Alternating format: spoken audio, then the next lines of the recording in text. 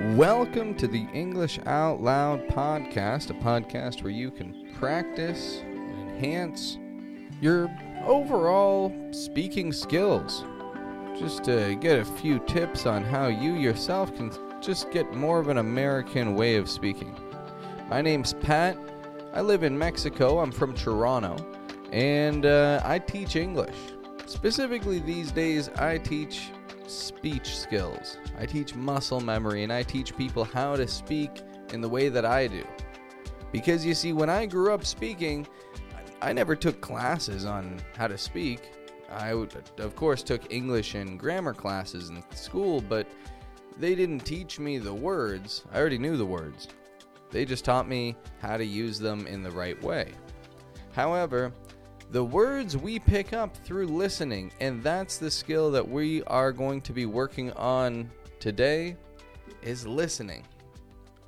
In fact, listening on your end, on my end speaking. Now, I'm already great at speaking, but on the listening end, we're going to find out how you can listen, pick things up, and see some effective changes through listening. The sound that I would like to take a look at today is what we call kind of like a French EN sound. So this is a vowel sound. It's a vowel and then an N, an E and an N. And when we look at many words with an E and an N, such as maybe enjoy, entry, we find that it's very common the sound is just a regular N. And that's what you learn in school, I imagine, is to pronounce E as E and N as N. So you're good at those ones. You know, you studied those in school, easy peasy, lemon squeezy, nothing to it. Here's where this gets tricky. When we take French words that have made their way into the English language, then we have to kind of take on the French pronunciation. Now, there aren't too many words like this, and by the way, we don't do the complete French pronunciation. It is a mix of an American and French pronunciation. I'll show you an example. The word encore. Encore. An encore is usually in a production. Whenever a show ends and you ask for an encore, maybe from a band, you want them to come out again and to, play another song. To give you something more, they're saying again. You do this in English. Encore. It's a good one to remember. Encore. So when we consider that word, we're not using a French R, encore. We're not using that kind of an R. We're using an English R, encore. And so we take the French first half, but an American second half. You see what I mean? We're going to look at a handful of words similar to encore today, just to put you on track with this. Because this, it's not like you're going to use these words all the time, So it's not as if it's worth a whole bunch of time to just sit and study these, and don't sweat over it.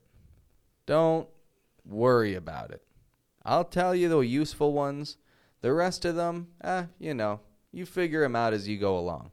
But I'll give you a handful of words that you can hear and start using today. So, if we're considering French, English words, I got a good one off the top of my head here. Entree. Now, what could entree mean? Okay, it sounds like the word enter, right? Entree. But it's really not. Entree is actually the main course of a meal. Now, I know entree sounds like it's maybe the appetizer, maybe the bread or something that you eat, a little snack before a meal. it is not this. The entree is the main course. Keep that one in mind. The next word that we're going to consider today is the word entrepreneur. Entrepreneur. An entrepreneur is somebody who operates outside of the spectrum of, corporate, private, public businesses. They run their own business. They're responsible for themselves in how they manage things. And it's all about working with your own money, I suppose you could say. That's an entrepreneur. The next word that we're going to consider here is genre. This is a very common one. You'll find this if you're listening to this on a podcast app. You might see the word genre, spelled Genre, genre. Okay, now, of course, maybe you've pronounced this Jenner. I hear that often, Jenner. We don't want to say Jenner or anything like that, but genre. So the genre of something is the type of something. I'll give you an example. Genres of music can be rock music, hip-hop. It can be pop music, R&B, so many things. K-pop, jazz, classical. And so this is how you use it. What's your favorite genre of music? Or if maybe you're in a car ride, somebody says, let's put on some music. What genre do you want to listen to? Genre. Next up, ensuite. Ensuite. This is a useful word here, ensuite. Ensuite is the bathroom that is attached to the master bedroom. That is an ensuite. So consider this when you're moving. Whenever you move to a new apartment or wherever you go, you may see in the description it has an ensuite. So keep in mind the ensuite is the bathroom attached to the master bedroom. Ensuite. After ensuite, we are going to look at en route. En route. So if something is en route, it means it's on the way. I'll give you a tip. You can use en route to reduce the amount of words that you use. You see, Americans speak using fewer words. The more that you can say in fewer words, the better. That's why we link words together. That's why we sound like, kind of we're speaking with mud in our mouth. When you hear some Americans, it sounds like, hey, maybe that's how I sound to you right now. That's okay. Everybody sounds a little bit funny, don't we? And that's all right. But the point is to say that when we use fewer words and we say more, we are speaking effectively, aren't we? And so, if you take this term en route and you use it the next time that you are in a road trip, you could say, we are en route to Chicago from New York. Or en route to the Caribbean, going on vacation, en route to the Dominican Republic. Here we go. Cancun, Mexico. En route. I wish. After that, those are some on words. Some good on words. Now here are just a couple other French words I'll throw in there as well. I've just got a couple more minutes here that I'll chat for. And these words will, again, be particularly useful for reducing the amount that you say and just getting to the point, Hey, if you can say an entire sentence with one word, that's the goal in English, you know? I guarantee you can probably already reduce some of your speech by 20, 30%, fewer words to say more.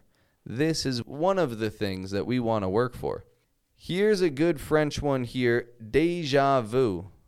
Déjà vu. Now this is French for I've seen this before. Déjà vu. We use this in English when we see something that we think is, it's kind of a repetition. Something that you've seen before. It feels like I've already lived this. We all get that funny feeling now and then. Déjà vu. Another, cliché. Cliché is a phrase or an opinion that's kind of overly used, and it's just unoriginal in thought. Maybe an overly used phrase or expression, or something that maybe even is stereotypical. For example, here is a cliche stereotypical Canadian. Hey, how's it going there, guys? Yeah, me and my bud just heading on down to the road there, down the dock to go catch some bass and go eat some maple syrup and drink a Molson. So, cliche.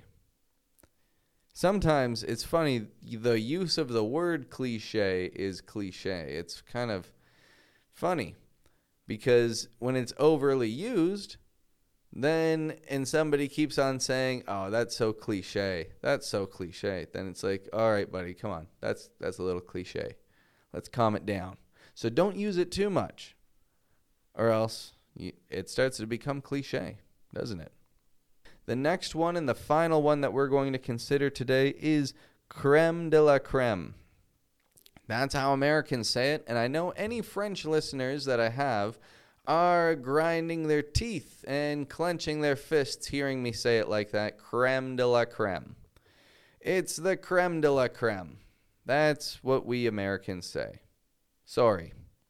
It's not as fancy as the French way, but it's what we do. Now, the crème de la crème means it's the best of the best. It is the top result. These classes, now these podcasts that you're listening to, this is the crème de la crème. Yeah, now this is what you want. So when you think crème de la crème, okay, what's that funny way that he said to remember it? Oh, right, his podcast is the crème de la crème. Crème de la crème of English classes, that is. We're going to wrap things up for today. This, as I said, not a particularly long episode today. We're just taking it easy with a couple of tips on how you can improve your overall speech. So, use these words. I'm going to quickly read through them one more time. I would like for you to listen to my pronunciation. And for any French listeners that I have, I'm sorry that they don't sound quite the way you might like them to. But that just goes to say there's something that you may need to change if you want to use these words in English effectively. The first, entree, the main course of a meal.